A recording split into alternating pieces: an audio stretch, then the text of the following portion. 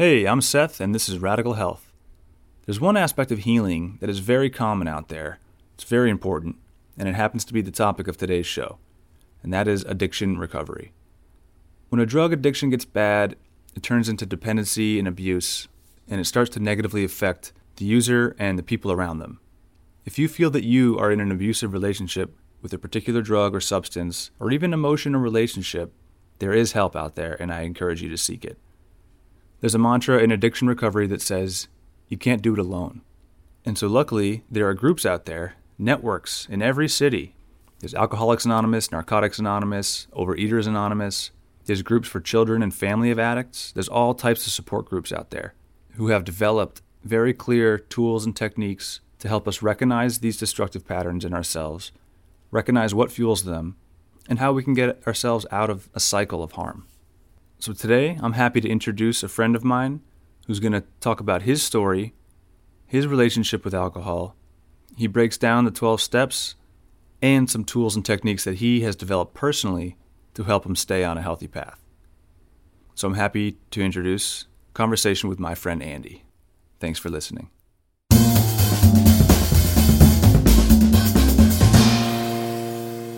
Hey, how's it going? Excellent. Thanks for being here. Thanks for asking me to do this. Yeah.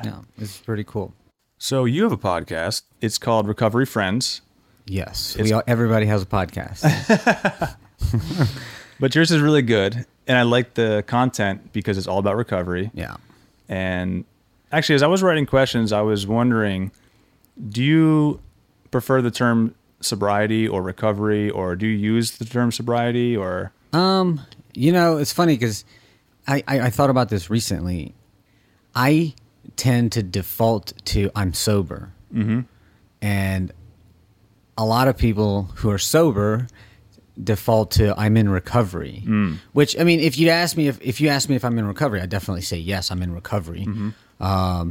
But yeah, I mean, I don't prefer either one, but Okay. I tend to say I'm sober, I'm in sobriety, or I don't know why. That's just like a word that I chose early on, and that's what I use. A lot of people like to say I'm in recovery to like let people know that I'm recovered from like active addiction and active alcoholism. Because you could be sober but have never done drugs before. Exactly. Or you could also, I think there's like a lot of people in sobriety like to like categorize. Yeah. There's dry. I'm dry if you're dry. Mm-hmm. And it's kind of, I mean, I guess it makes sense, but it's also kind of funny. If you say you're dry or somebody's dry, it means that they're just not using and not incorporating any tools into their life to like overcome some of the isms that we have that, make life hard to live, drive us to drink, and stuff like that. So it's like or white knuckling. People say white knuckling, it's like whenever you're just like holding on to something dear life and your knuckles turn white. Yeah. Some people say clean. I heard clean was sort of a taboo term because it implies that if you're doing drugs, you're dirty. Some people choose not to use that and actively tell you, oh, you shouldn't say clean because it implies dirty. Yeah, I guess. How do you feel about that? I don't feel any way about it. Okay, cool. You know? So going back to the term in recovery versus sober, are you saying that in recovery is like an active, like it's a conscious form of healing from your addiction? Yeah. I think, when we say recovery in 12 steps, the 12-step universe, we mean you've worked the steps, and then you actively continue to work the steps, the 12 steps of whatever program. They have so many programs that incorporate the 12 steps into into their path. And I think and there's also this there's the idea that like an active alcoholic or somebody in active addiction suffers from an obsession of the mind. So it's like I have this body that once I receive a mind-altering substance, wants more, right? And And the only way to arrest that is to not use, right? You give it enough, as long as you don't put it in your body, it doesn't activate that. We call it the phenomenon of craving. But then there's the obsession of the mind. They call it the peculiar mental twist. And it's like a 2-part illness, right? Mental and physical. And it's that mind that no matter how many times I go through the process, no matter how many times my bank account goes in the red, no matter how many times I manipulate money out of my parents, no matter how many times I blow up my life, right? I always find a reason or an excuse to justify or to convince myself to use, or that to convince myself that maybe this time I'll just use a few. I'll just use this weekend and have fun. Right. I'll just have fun this weekend, and then boom, off to the races again. Because what did I do? I activated that phenomenon of craving. Yeah. Right? So it's very psychological, like this game of recovery. Yeah, it's they call it moral psychology. In the 12, the big book of Alcoholics Anonymous. And I'll tell you what, time out, because I'm getting very AA-ish here. Right. So I should say this: like I am a member of Alcoholics Anonymous, and for anonymity purposes, I won't divulge my last name here. And I will also say that I don't speak for AA. This is my experience working the 12 steps and trying to live a sober life for 9.5 years. And, some of it is opinion. A lot of it is opinion, and it's what's worked for me. And a lot of it is definitely consistent, but I want to make sure that it's understood that I don't speak for any 12-step program. Absolutely. And if you listen to Andy's podcast, Recovery Friends, that's something that he, lays out as a disclaimer in the beginning. Definitely recommend checking out Recovery Friends. Where can people find that, by the way? So most podcast platforms, Apple Podcasts, Stitcher, I use this app that just distributes it to like a bunch of different platforms. I mean, we don't have a large audience, but I was looking the other day, and there's one episode that has like 400 listens, so that's like a benchmark. Yeah. but yeah, wherever, it's a small thing, and it's something that I like, that I found very.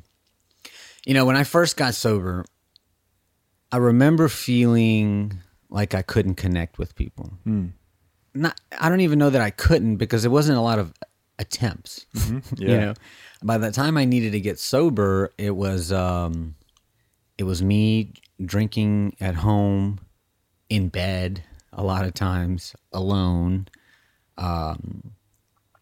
very depressed and suicidal, and all that. And when I finally like got to the point where I had no choice but to go into like long-term treatment, but I didn't feel like I was ever going to make any meaningful connections with people.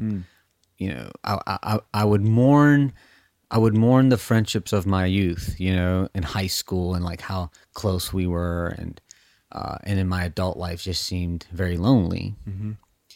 And I remember my first job at a grocery store. It was a very humble job. I was stacking fruit at a grocery store. My first job out of treatment.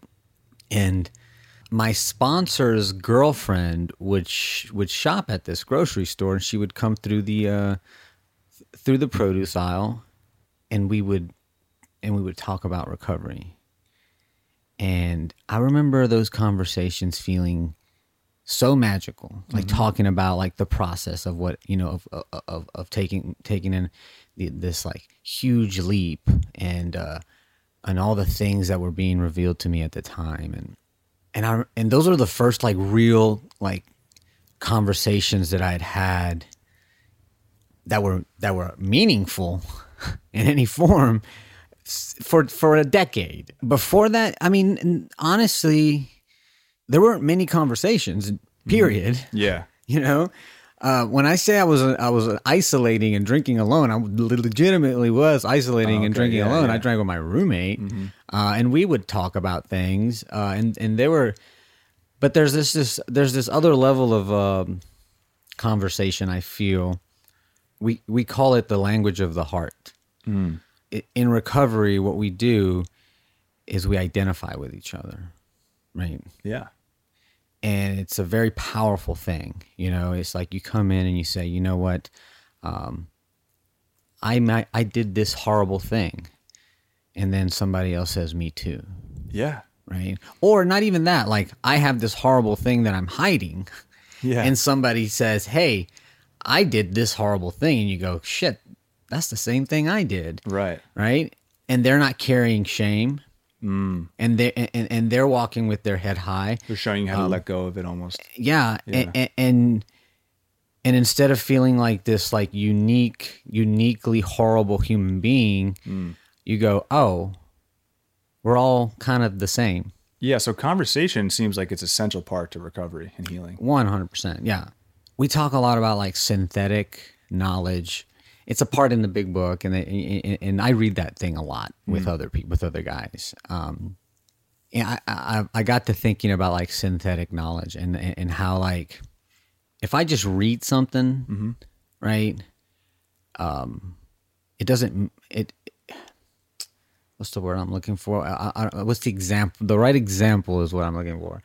It's like, let's say you can read about how to repair a bike, maybe. Exactly. But you don't know until you have the experiential knowledge. Right. And I always think about the word understanding. Yeah. Because you can understand like intellectually how to fix a bike, but until you actually go through the process of doing it, that's when you're actually standing under the building, basically. Yeah.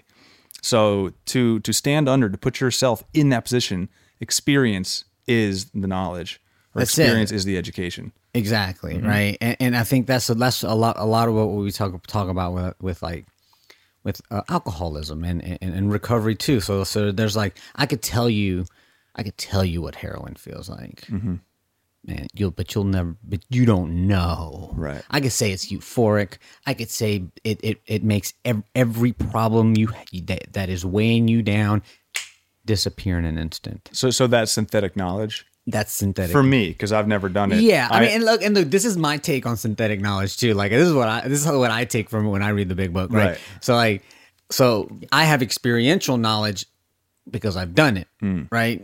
I should clarify that I've never done heroin. I've done every form of opiate except heroin. But you know what I'm saying? That's the example. So then again, also with recovery, I can tell you about the 12 steps and how they change your life. Yeah. I could tell you how looking inwardly and and looking at the worst parts of yourself and how like making amends to other people and admitting your faults to another man, paying back all the money that you made, trying to develop a connection with something greater than yourself. I could tell you how all of that is amazing and how it changed my life. And that's great. And maybe you hear me and you go, that gives me hope, but you don't know until you actually do it, right? Totally. So I can't like intellectualize all this. It's all about like taking action. And that's why I'm having you on. And that's why I want to bring on experts and people who are experienced in what they're talking about. Yeah. Because then you can, once you walk the walk, you can talk the talk. Yeah. And I'll say this, no expert here. Okay. Yeah, let's not use that, but you're experienced. You're 9.5 years into the recovery game. Yeah. By the way, when is your 10 year?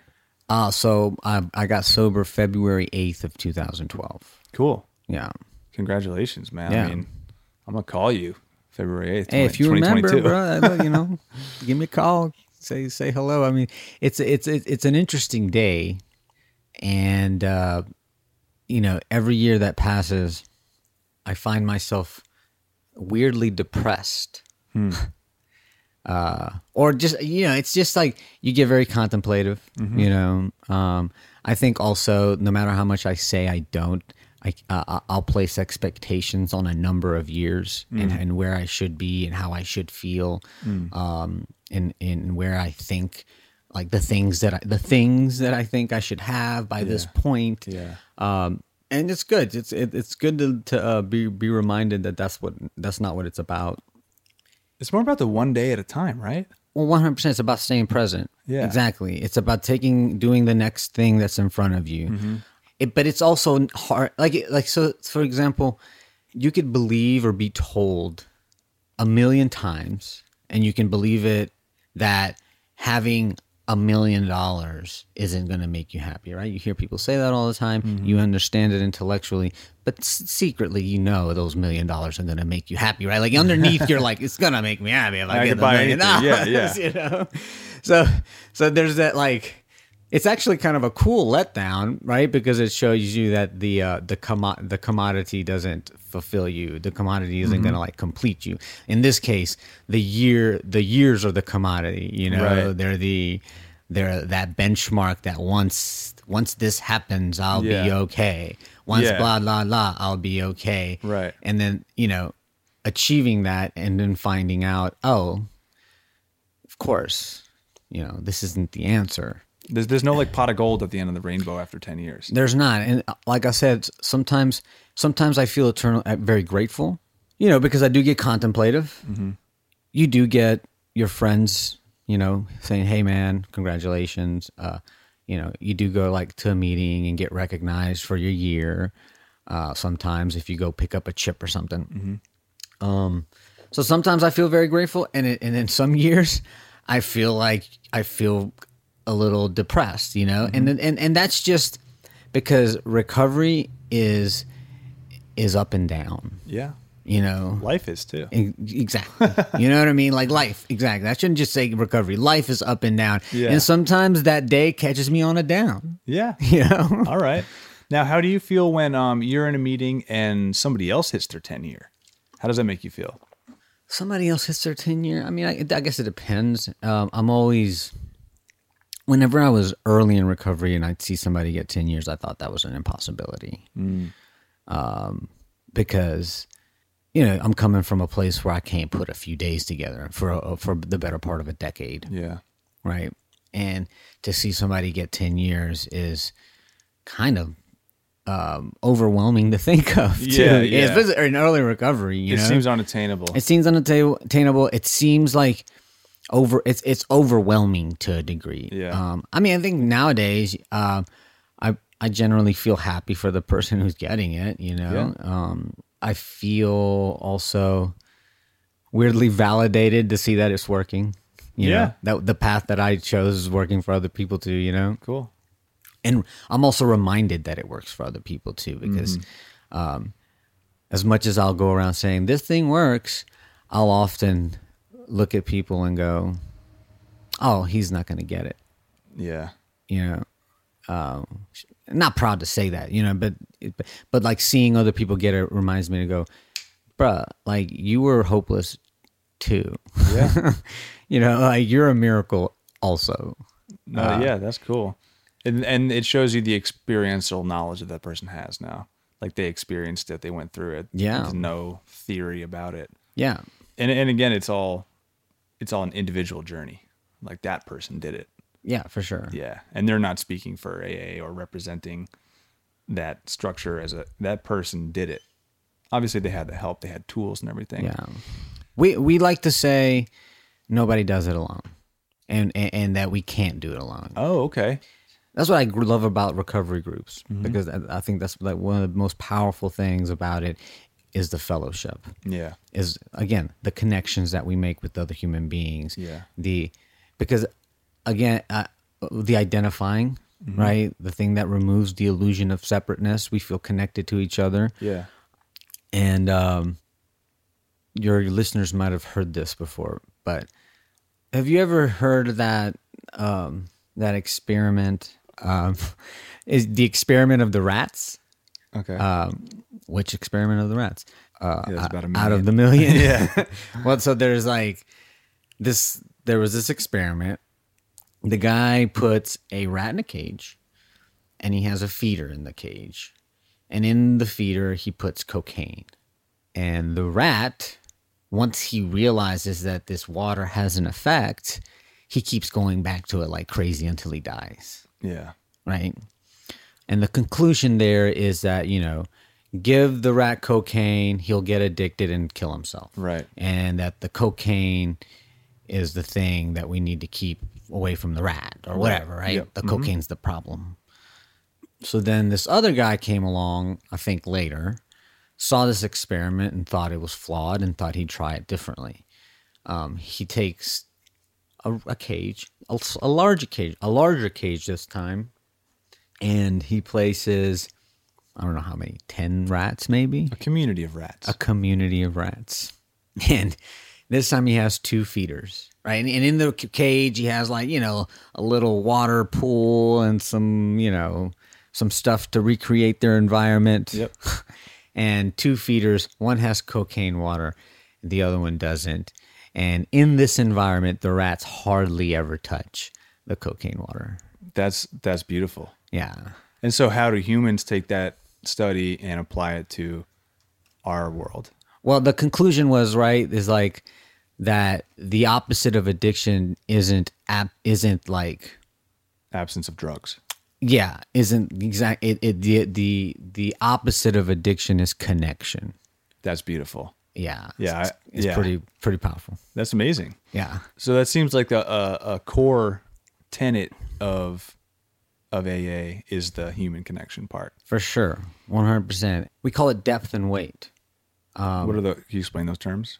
Well, it's very hard for me to explain it, but so, and this is kind of I wouldn't say unique to alcoholics and addicts, but the thing is like, when somebody's consumed with addiction, there's very little things, if any, that are powerful enough to make me stop. Yeah. Right.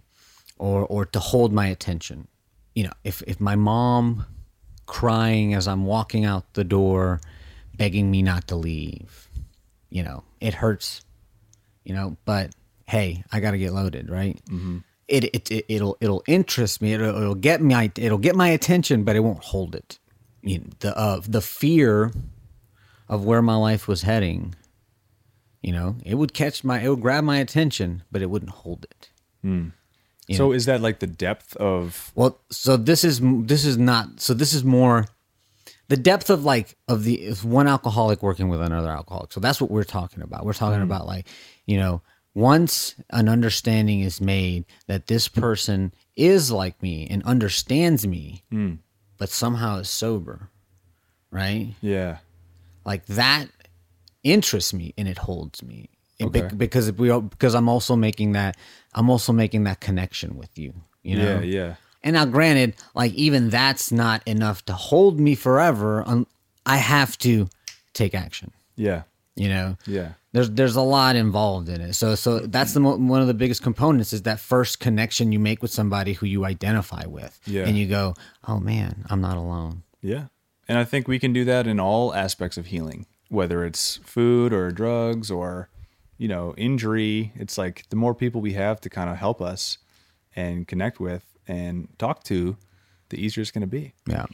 So how far along the recovery process did you start your podcast? Because it seems like you said you learned that a conversation with another person really helped, and it was like you never really had those conversations before. So when did you realize I could record these conversations and put them out there? So I guess so. I got sober in 2012, and I would take these bike rides, and so this is around the same time. So I would on my days off, I would just take these long bike rides, and I'd put some headphones on and I would listen to Joe Rogan. Yeah, I would listen to this other podcaster I really like is Duncan Trussell. Yeah, he's funny. Yeah, I would listen to a lot of Ram Dass lectures. Yeah, Alan Watts. That's what we connected on. I think when I came in and we met, we had a mutual interest in Alan Watts and Ram Dass. Yeah, and speakers, long format. Podcasts and for stuff. sure. And I would just put them on and I would ride forever. And this was actually, I mean, Rogan had been on for 3-4 years at that point, but he wasn't that big. He wasn't right. He's not where he was now. Yeah, and but I remember thinking, man, this is fucking nice. And I was like, these are 3-hour-long conversations, and they're just free form. Yep. I remember thinking this is great. Yeah. I thought it was amazing. Yeah. And so like I would have these conversations at the and the conversations with my sponsor's girlfriend were like they just stuck out to me because one, I was like, I'm like newly sober. I don't know what the hell I'm doing. And then like she's being so kind to sit there and have a conversation with me about recovery. The most important thing that was going on in my life, those conversations stuck out. But I was also having those conversations with many other people that were going through the same thing with me, right? Mm-hmm. And then also, going to meetings and hearing people, because that's what you go to. You go to a meeting, somebody shares their experience, and the point of that is, again, so that the newcomer, me, at that time, can go, oh yeah, I'm just like this person. I can heal too. Yeah. This sounds like something I can do as well, mm-hmm. right? And I remember thinking, man, somebody should definitely put this into some podcast form. Yeah. And so I went and I bought a microphone and an interface, and my roommate and I, and then I had another buddy of mine who kind of knew how to work GarageBand. We were like, oh yeah, we're going to make this podcast. It's going to be cool. Wait, can I ask how many years into your recovery was this? This was about 2. Okay. About 2 years into recovery. Okay, cool. And at this point, I'm really ramping up, like how I'm a little bit fanatical, if I'm honest. You're pretty psyched on the 12 steps and stuff like that? Yeah, because my life was like radically changing. Yeah. So like the time I'm having these conversations is about a year prior to when I finally get the gumption to go buy the mic set up and everything. Yeah. So we set it up. We have a friend over. I even record a couple of my buddies a few times, like test trial runs, and I got fearful. I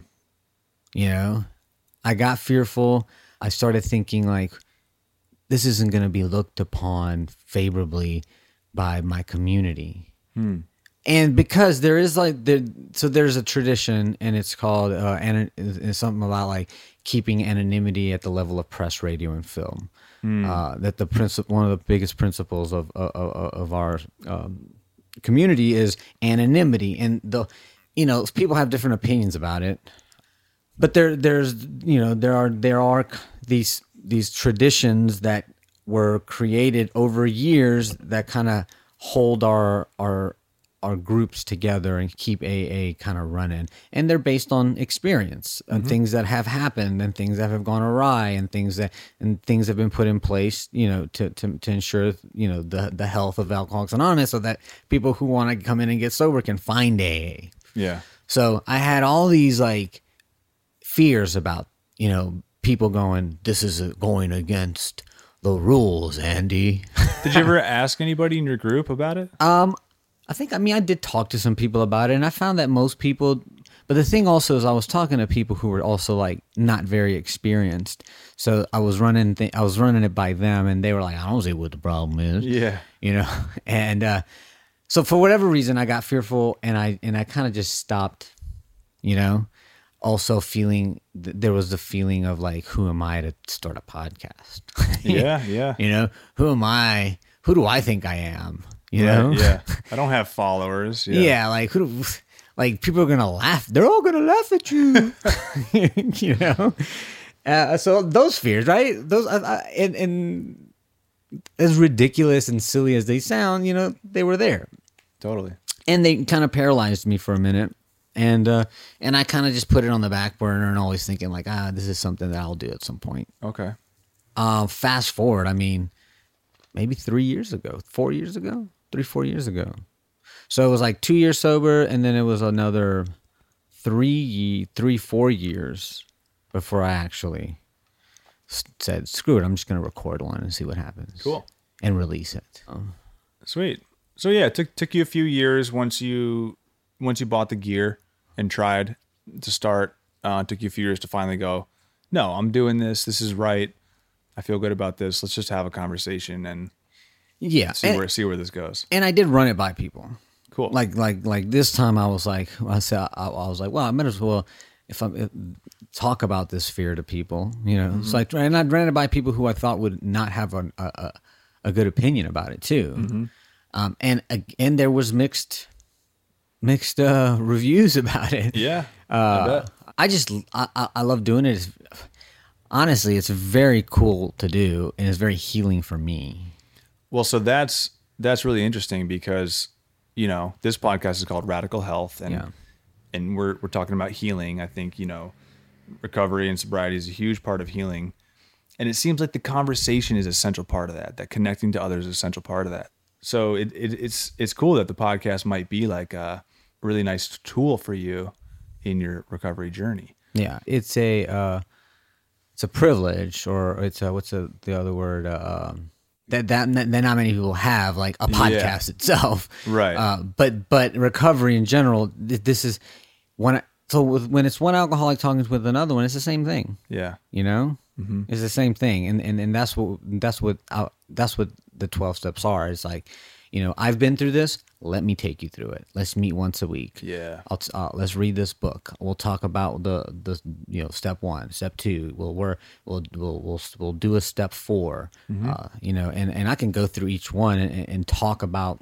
I'll do that. And just kind of talk about how it maybe heals for me, or it healed me. Cool. So I think you hear people say a lot, and I agree, which is it's a tough pill to swallow. But for anybody who is like a chronic alcoholic and drug addict, you know, you hear a lot about having to hit rock bottom. Right. And I think that there, with what we know and the information that we can provide now, the bottom can be raised, so to speak, and it doesn't have to be. It doesn't have to be necessarily under the bridge. It'll be different for everybody too. It is very different for everybody, right? And that's why a lot of times it's important for me not to compare my insides to your outsides, you know, because it's really about how we feel. And it's really about like the disconnection that we have to you know, I'm going to say the word God in here. So great. To God and to other human beings. And quick caveat for any listeners who quote unquote don't believe in God, just define God as the universe for now.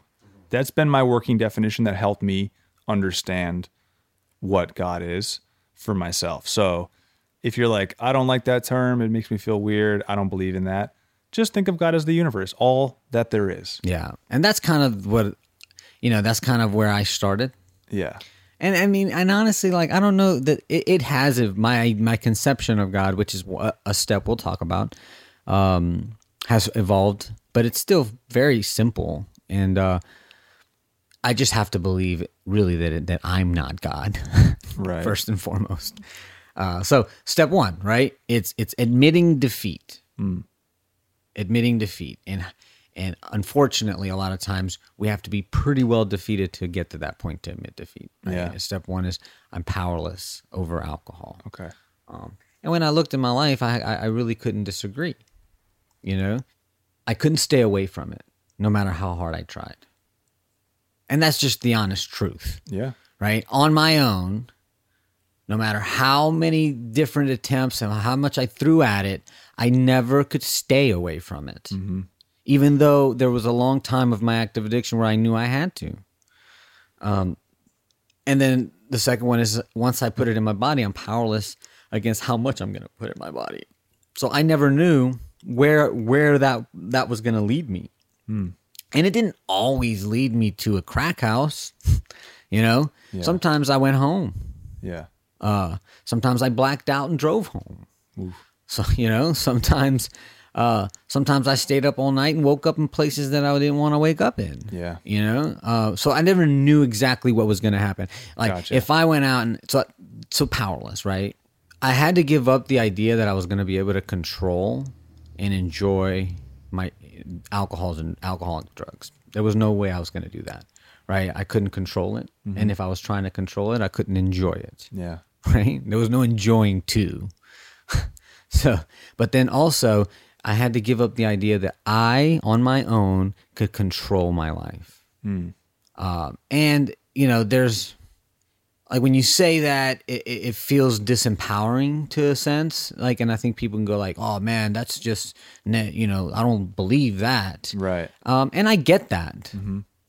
What I mean is, like I have these tendencies that, left unchecked, are very selfish and self-centered and are very me-centric.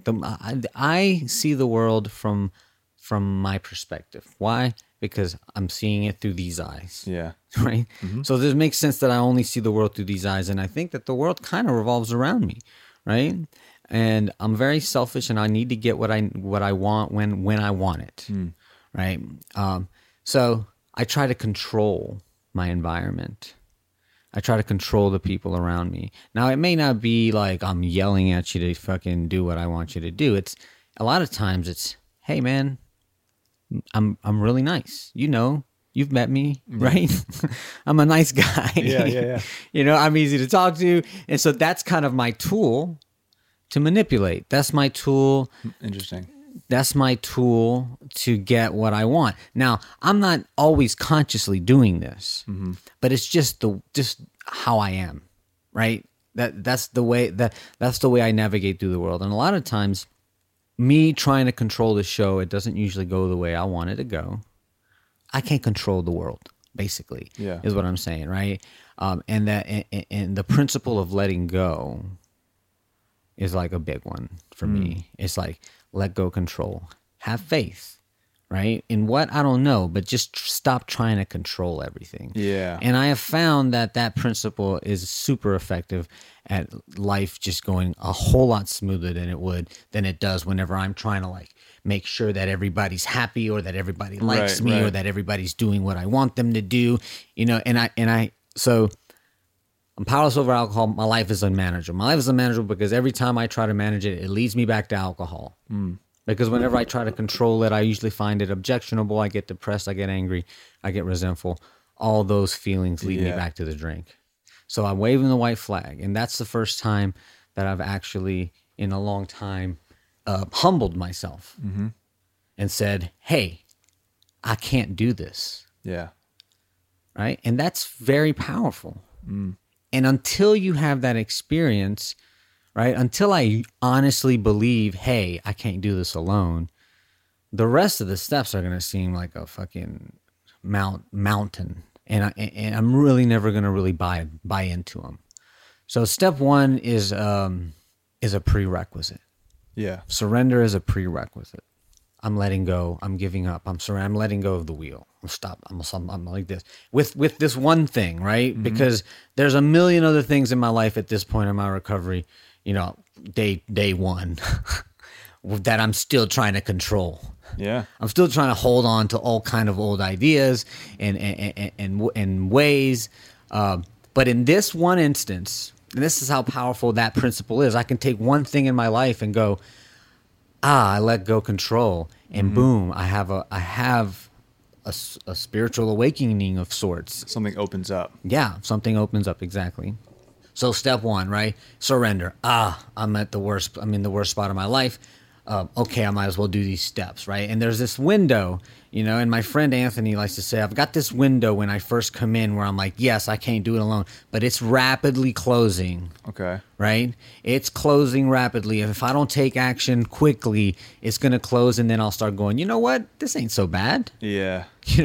Maybe I was overreacting a week ago where I was like, I'm gonna surrender. It's that window of inspiration. You gotta just go for it. You have to take the opportunity. Yeah. Right? Yeah. Like it's like the universe presents me with doors. There's this web, right, of things, and it's being orchestrated by something that I don't even know how to understand it. And it goes, here, this is a path that if you take, and then if I don't take it and it closes, it doesn't mean that there's not going to be more coming ahead. Right. That wasn't the only path, Yeah. And so like that's not the only window, but also I don't know that I'm going to get another window, because to get to that point of desperation where I'm going, yes, I'm willing to do this, every time takes a lot of pain. Yeah. For an alcoholic and an addict. So step two is, okay, I can't do it. Step two is came to believe in a power greater than ourselves. you start talking about that, people have a lot of hangups. Right. Yeah. Which is why I like to define it as either nature or the universe, because that's what helped me. I was a devout atheist. Yeah. That's kind of an oxymoron, but I was like a staunch, proud atheist because I could rationalize the non-existence of God. I really was just fighting against the Christian church. I saw what they were doing, and I was like, this is crazy. I don't, all the wars that are fought in the name of God, I was like, that's not God. Yeah. So this would help me get around to the conception of God as saying, just call it nature or the universe. So as you sub that out, everything makes sense. It does, because you can't look at the universe, you can't look at nature and go, what the fuck is going on here? Yeah. This is wild. Yeah, it's and inconceivable in a way. Look at the stars. And so clearly all this is a power greater than me. Oh, yeah. You know what I'm saying? Totally. Because I'm only just a small part of this infinite thing. Mm-hmm. So clearly this is a power. So you could start there. And really, honestly, you don't have to move any further than that. That's enough, I think. Yeah. Like we talk about belief in God and a power in ourselves and how it evolves and it develops, but that's enough. And there are people in recovery who still are atheists. Yeah. Decades in the program. So you don't have to believe in God. It's just also believe that there is something greater than you. And Totally. that obviously that you're not God, right? And that's a very important step, it seems, because it's the second one. It's very early in the 12 steps. And it goes along with the idea that, like, I can't control everything. Right. You know? That my life is unmanageable. Because if you think you control it, try controlling nature. Yeah. Yeah. It's impossible, right? A lot of people choose to believe that, like, the group conscience is a power greater than themselves. Like AA as a whole is a power greater than me. Totally. That principle for me was extremely important because I was raised in a cult till I was 5. Interesting. Weird shit happened in the cult. My parents weren't super religious, through the rest of my childhood. But there was a lot of there was a lot of Jesus and God, and I didn't mind it. But I always had that weird thing about being in a cult, knowing that weird things happen. So and then as I got older, I started developing this idea like you about the Catholic Church and all the crazy things that have been done in the name of God too. All those. So I tried to go to church in my early 20s. I did a whole got saved thing. Mm-hmm. Went to church for 6 months. I was I got really involved, and then left with a bad taste in my mouth from it. Okay. So there was that, part of me that was kind of man, screw these people. And then those 6 months I had stayed sober. I had this sneaking suspicion that if I were to get sober, that something like God was going to have to be part of it. Mm. So every time I try to get sober, I'd be like, I'd go, well, but I can't go back to that. Yeah. And I thought that was the only option. Religion? That specific religion. Okay. You know what I mean? So it's like old ideas. We talk about a lot about having to set aside our old ideas and set aside what we think we know. Yeah. I had rejected this old idea of God, but I was still carrying him with me. Yeah. I didn't know that if I wanted to form a relationship with God, it didn't have to be with that old idea of God that I had rejected long ago, but I was still carrying him with me. You know what I mean? Yeah, it can evolve. Yeah, it was just it was in the back of my head telling me, well, you're going to hell, or if you know what I mean. If you don't believe this, you're it was still there. Interesting. Quiet, but there, right? Yeah. And so the idea of God sounded horrible because I thought it had to be this God. Yeah. But in Alcoholics Anonymous, they told me I can have a God of my own conception. Beautiful. And I went, what? And that really did just bring down the wall for me, right? And I could start very simply. I thought that I had to have a defined idea of what my God was. Well, my God is the Buddhist and whatever the fuck, right? I had to, and again, what am I trying to do there? I'm trying to control. I'm trying to control God. You're attached to your old conceptions of it. Exactly, right? But I still want to have like a firm grasp on what God is. Yeah. Right? And the truth about it is that God really comes to me whenever I say I don't know what God is. Nice. You know what I mean? So that principle in AA was just like your own conception. And Cool. you would talk, you talk to anybody with time, and they'll still say, I don't know who God is. I don't know what. Yeah. But it's a power greater than yourself. That seems to be that's very simple. Yeah. The only thing is that like what happens is that the word God gets used a lot. Right. And there's old language because it's an old, program that was like, we still read the same book that was written in 1939. Okay. So the language in it can be a little off-putting. I tell people to like take it and not place so much value on the words that we're talking about here, and that we can replace words like, if it says God, use universe. Yeah. Stuff like that. Some people can't get past the language. Right. Step 3 is about God too. What's step 3? Step 3 is turn my will and my life over to the care of God as I understood Him. Okay. So it's more about surrendering, not just knowing that there's a God. Yeah, but it's actually actively surrendering, and so like that. When you say that, you're like, well, how do I do that? Yeah, I don't. How do I understand what God's will is? Yeah. That's almost impossible. Right. I'm here, right?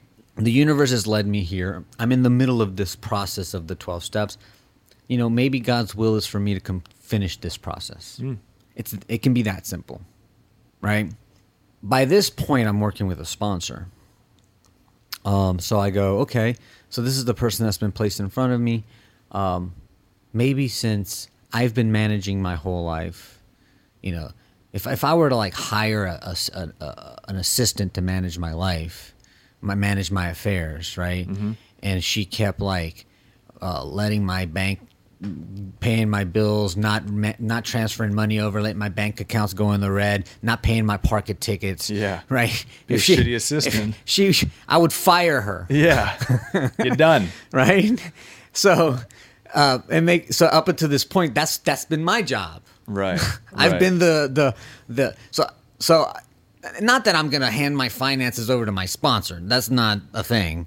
But it's also like in life in general, like maybe I'm ultimately going to make the decision, but maybe, just maybe, before I take a big action, maybe run it by somebody. Yeah. Maybe go, hey, I'm thinking about, marrying this chick I met in rehab. What do you think about that? You might offer some really good perspective. Yeah. Because I'm blinded. Yeah. I'm blinded by selfishness and self-centeredness. I'm blinded by what I want, right? Right. I see cute girl sober. We're both so passionate about this. Right. We're going to stay sober and happy forever. Yeah. You see, infatuation, lust, maybe. Yeah. A little bit of delusion. Yeah. Yeah. Because in early recovery, because the thing about it is that when you live your life living on instant gratification, and then you remove the thing that gives you instant gratification, the mind still thinks that life works that way. You have to like rewire your whole brain. Yeah. Almost. The mind still thinks that, oh, yeah, this is it. So you're still, I was still taking actions in early recovery based on that. Like there's an easy button that I can just hit and everything is better, right? That's drugs and alcohol. I've been conditioned to think that life is like that. I've conditioned myself. Yeah. Right. So I still have all these ideas of how the world works. It's important that maybe I involve the people that the universe has put in my life, right? And take this path that tells me I'm going to have a spiritual awakening. So that's step 3, taking the active role in letting God Yeah, manage your life. Okay, cool. Basically. But then you were talking about letting a sponsor also help with that. So how does the human interaction fit in? Well, again, if I believe that God is everything, and I believe that, like, you know, and this is also my personal belief. I think, again, I'm not speaking for AA, but I believe you're in my life right now for a reason, right? Yeah. So it's the principle of doing the thing that's in front of me, trusting that the universe has a better idea of which direction to take than I do. Cool. And I want to take apart the word will, because you're talking about God's will. English is a Germanic language. And in German, the word will, or they pronounce it will, but it's W-I-L-L, means want. Will. Yeah. And I remember I was in Germany, 16 years old, German exchange trip, getting drunk for the first time. Yeah. And I ordered 151 at some bar, and then to the female bartender, and she tells, like, the guy pouring drinks, 151. He pours it, and he goes, "Wer will das 151?" Like, who wants the 151? Like, who do I give this to? And so I'll always remember that, like, will means want. Will is want in the Germanic language. And that's really what kind of will means. So, like, God's will is like, what does God want? What does nature want? Oh, yeah. Does nature want you to be fucked up all the time? Does nature want you to be a healthy human? Well, nature wants me in harmony with it. Exactly. Right? It's really, yeah, that's I like that, you know? So ultimately it's like, what's going to bring me in better harmony with nature, with the world, with the universe, right? With those about me. Yeah. And the 12 steps enable that, right? Because first I have to clear out all the shit that's been building up for years, right? Yeah. So then, all right, I'm gonna make a decision, because the next thing is like I launch into action, which is like which is a very long, it's pretty long inventory of my life, written. Is this still part step 3? This is 4. Oh, this is number 4. Okay. This is step 4.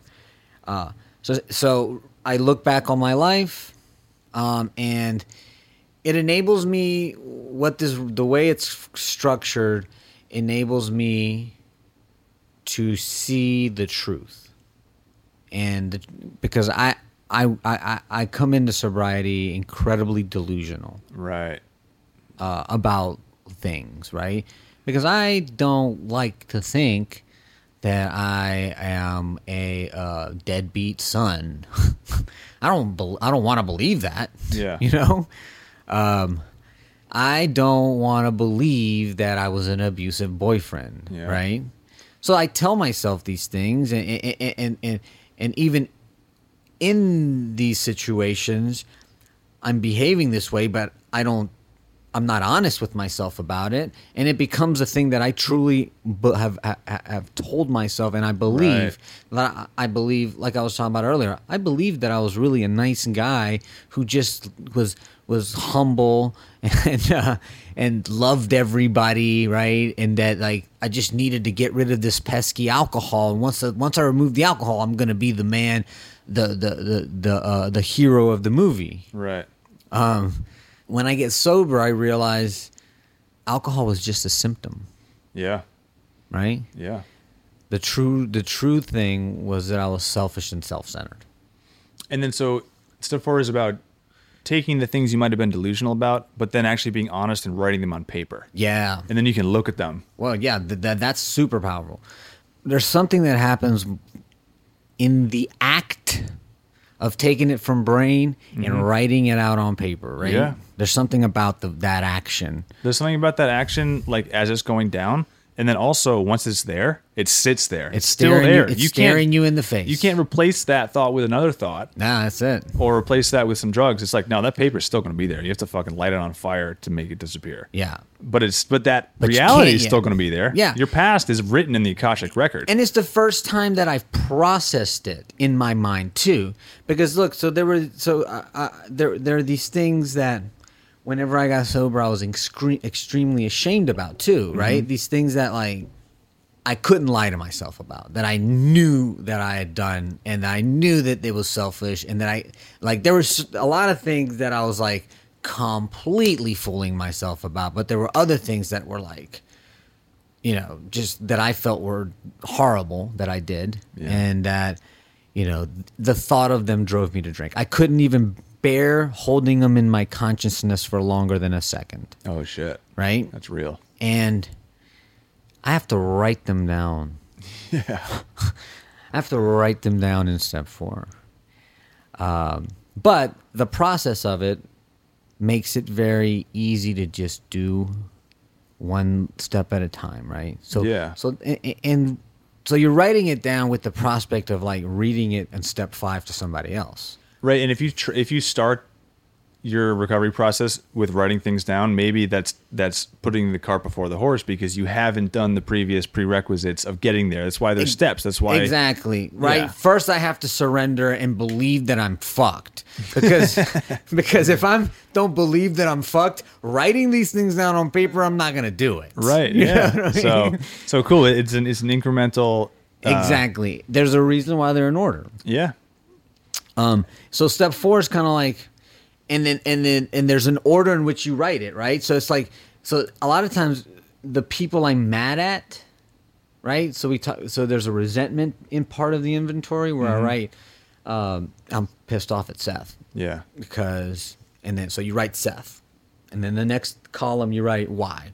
Well, he told everybody I was a bad bike mechanic. And then the next column is what does that affect? Okay. It affects my pride. It affects my self-esteem. It affects my ego, which I think all those are related, right?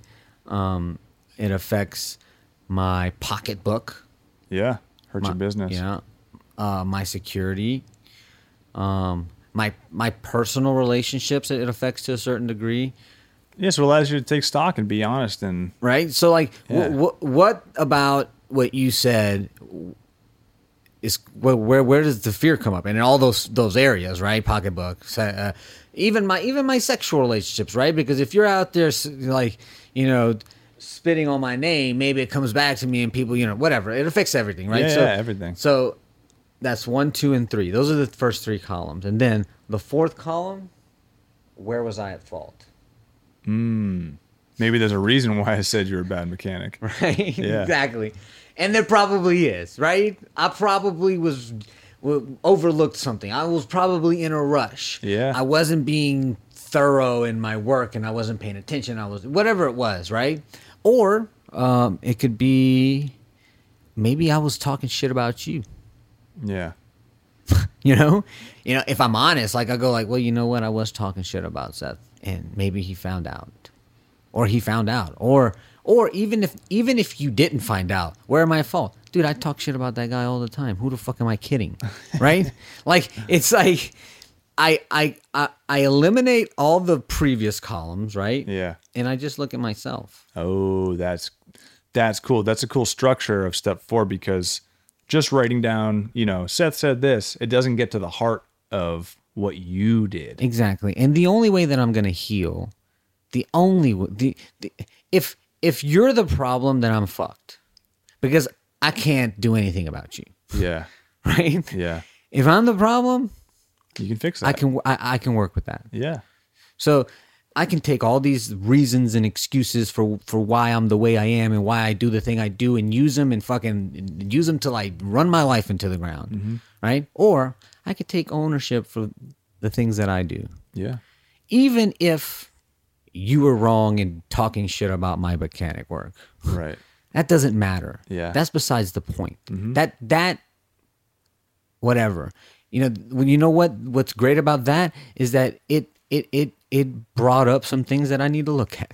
Totally. So 4th step is that I start looking at my life and myself. Okay, right? cool. I do that. I do a fear inventory, and I look at all the areas of where fear has been affecting my life. Yeah. And how I behave whenever I'm fearful, if I'm relying on myself, and then how I behave whenever these fears come up, or if I'm relying on HP, higher power, right? And to me, it seems like anybody can use these steps. If it doesn't have to be alcohol, it could be if you're addicted to food, or if you're addicted to relationships, or sex, or TV. Even. I mean, I don't know. Like it doesn't. Maybe it doesn't have to be addiction. I think you could use these steps to Dude, to they're just take stock and incredibly useful for anybody who wants to work them. it's like a mirror that Yeah. you can hold up to yourself. But if I wouldn't have run my life into the ground, my ego wouldn't have allowed me to go through this process. Yeah. You know, Right. like because I'm not here It to would say still be in control a little bit. yeah, I'm not here to say exactly. I still need to hold on to the illusion that I'm the hero of my movie. You know, Yeah. because I'm not here to say that I'm some kind of virtuous person that, you know, does this work and looks itself, and I can't really say that, right? I squandered a lot of years. I did some things I'm not proud of. Yeah. My life got unbearable, and I was left with little choice. What a blessing. Yeah. Because that opens the door, man. Yeah. You know what I mean? Well, what a blessing. I wouldn't say that I would do it all the same because there are people that were hurt along the way, Right. but I'm glad, I'm grateful for that dark night of the soul that I had. Yeah. That propelled me forward and gave me that window, Yep. right? And gave me the willingness to take advantage of that window. Yeah. And my life hasn't been the same ever since. Step 5, read this to another person. Okay. So, and then Share your past. Exactly. And also, so there's the fear, there's the resentment, there's the fears, there's the sex inventory. So I inventory all my sexual relationships or romantic relationships, or just we call it the sex inventory, and it is about like sexual relationships and how selfishness and self-centeredness manifest in those relationships. And then at the end we do a nooks and crannies, because and the things that, like, you know, those things that whenever I would think about, I couldn't hold in my consciousness for a second, right? So at this point, 4th step, I'm writing them down. 5th step, somehow, some way, I am able to tell another human being about it, Yeah. which already is a miracle. Yeah. Into step 5, that's already a miracle, because How long does it take to get to step 5? um, And is it different for everybody? it is. You know, it took me a month to finally sit down and write my 4th step, because Okay. it was, my ego was fighting me every step of the way. It was painful to sit down and do it, and, Yeah, and yeah. not have, you know. And then, like, reading, you know, my sponsor would come to I was in a long-term treatment center, so he would come once or twice a week. We would read for an hour. Okay. So and that's how we do it. We go along the book. So it took probably like 3 months to get to the 5th step, I would say. Okay. And again, first time I ever like am that vulnerable, Yeah. you know, and that open. It's like teaching you like emotional health at the same time. Yeah, Yeah. for sure. So all of this process is teaching me how to live Yeah. in a healthy way. Cool. You know, and have healthy relationships. Beautiful. You know, then 6 and 7 are you work them kind of quickly, because like 6 is like became ready to have all these defects of character, because like you make a list of defects of character whenever you do a 4th step. So it's like became ready to have all these defects of character removed. It's basically so it's like I don't even really know exactly how to work that step in general, if I'm honest. You know, I think that 6 and then 7 is like ask God to remove them. Okay. So those are like you work them really quickly. You know, you Okay, say cool. you say you're ready. You there's a specific prayer that you say. It's boom boom. But I think the principle of that is that like I am acknowledging that this is not gonna be something that is magically removed from me. Yeah. It's that this is like this will pop up again. Like my lust is gonna give me problems in the future. So like I acknowledge and recognize that this is gonna take time and work, and that if it pops up again, it's okay. Cool. So more honesty, but maybe less grueling than the first 5. And they're quick, you know? Yeah.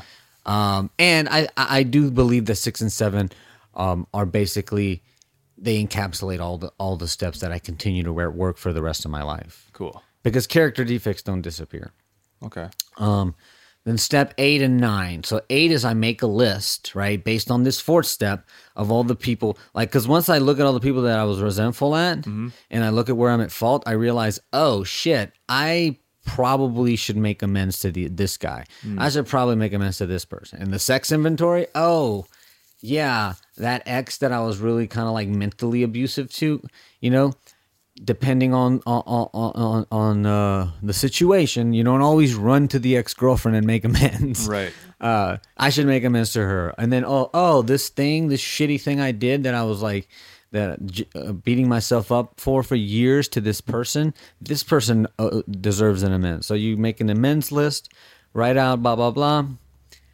And in step 9, you go out and you make those amends one at a time. Cool. And this process is, I mean, it's pretty powerful. I imagine it's really hard to kind of be like, oh, I'm about to have a really tough conversation. Like, I hurt this person, da-da-da-da. Yeah. But then, again, the process of conversation and being honest and being maybe sorry, you know, and vocalizing that. And vocalizing it and not just being sorry, but being willing to make it right. Okay. You know, And does AA give you techniques about how to do that? yes. One, it says don't say sorry. Oh, okay, cool. Well, we say that. I don't know if the I'm learning so much right now. Yeah, I don't know if like because you know how many times did I say I'm sorry and I didn't, and it was meaningless. Right. It's more, you know, Seth. I wasn't very thorough when I worked on your bike, and I left. I didn't tighten that screw. You could have been hurt, and you don't deserve that. You deserve a mechanic who's going to be thorough and take this job seriously, because you know this is a serious thing. You're getting on a machine. You're going down the road with cars. Your safety at stake. You don't deserve that. How can I make this right? Cool. So asking the person, letting them speak. Exactly. And also it's like, you know, maybe if I owe you money, right? Yeah. I'll go and look here. I want to give you the money back for the repair because obviously I didn't do it right. Cool. That's an amends. And then go, and is there anything else that I left out? And what can I do to make it right? And whatever you say, as long as it's not go stab your mother or stab yourself. Yeah. Or something crazy. And again, I'm not to be the judge of the validity of what you tell me. I go, okay. If I think it's a little crazy, I'll say, maybe I'll talk to my sponsor about it before I say, screw you. Right. So you go about like that and you go one by one. Wow. And also, you know, it's like, it's incredibly healing to do that for yourself, but it's also super healing for the other person. I imagine that. Yeah. You know? And a lot of times you find that it's even more healing for them, and you're repairing relationships. Totally. You know, broken relationships. And it's just beautiful. That does seem like a very powerful step. It is. That's It cool. It is. What's the next one? So 10 is continue to take personal inventory, and when we are wrong, promptly admit it.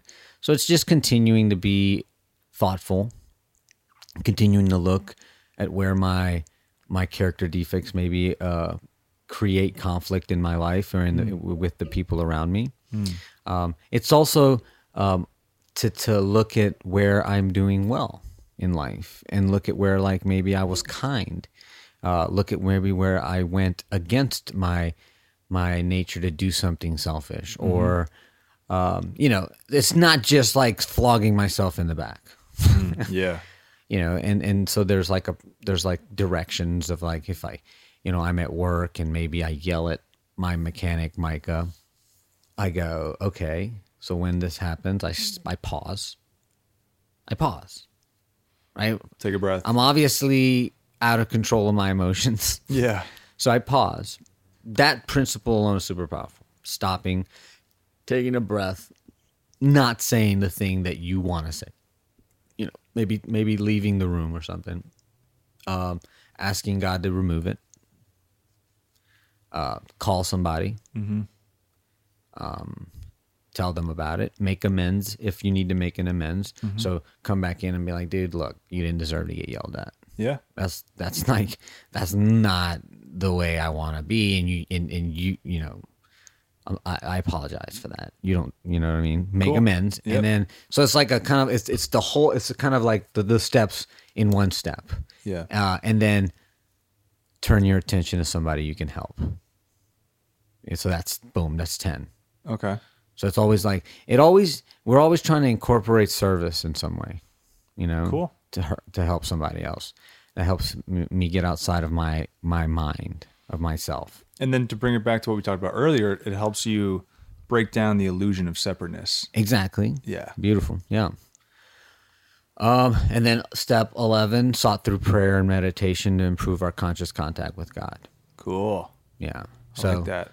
it's developing a nightly practice, developing a morning practice, prayer and meditation. You know, you get a lot of people who are down with the prayer but not the meditation, or down with the meditation but not down with the prayer. It's both. You know, and for me, like, I like to think of, because prayer for me is like, I don't have to think that I'm talking to something even. Right. But whenever like I word it out, like I think it out in my mind, there's something that happens there. So it's also like the whole writing down stuff, you know what I mean? Yeah. It's like a feedback, personal feedback Yeah, loop. exactly. And I think that there's something to that, to prayer, you know, active like mouthing and saying. And then meditation's just amazing because it makes me incredibly good at pausing.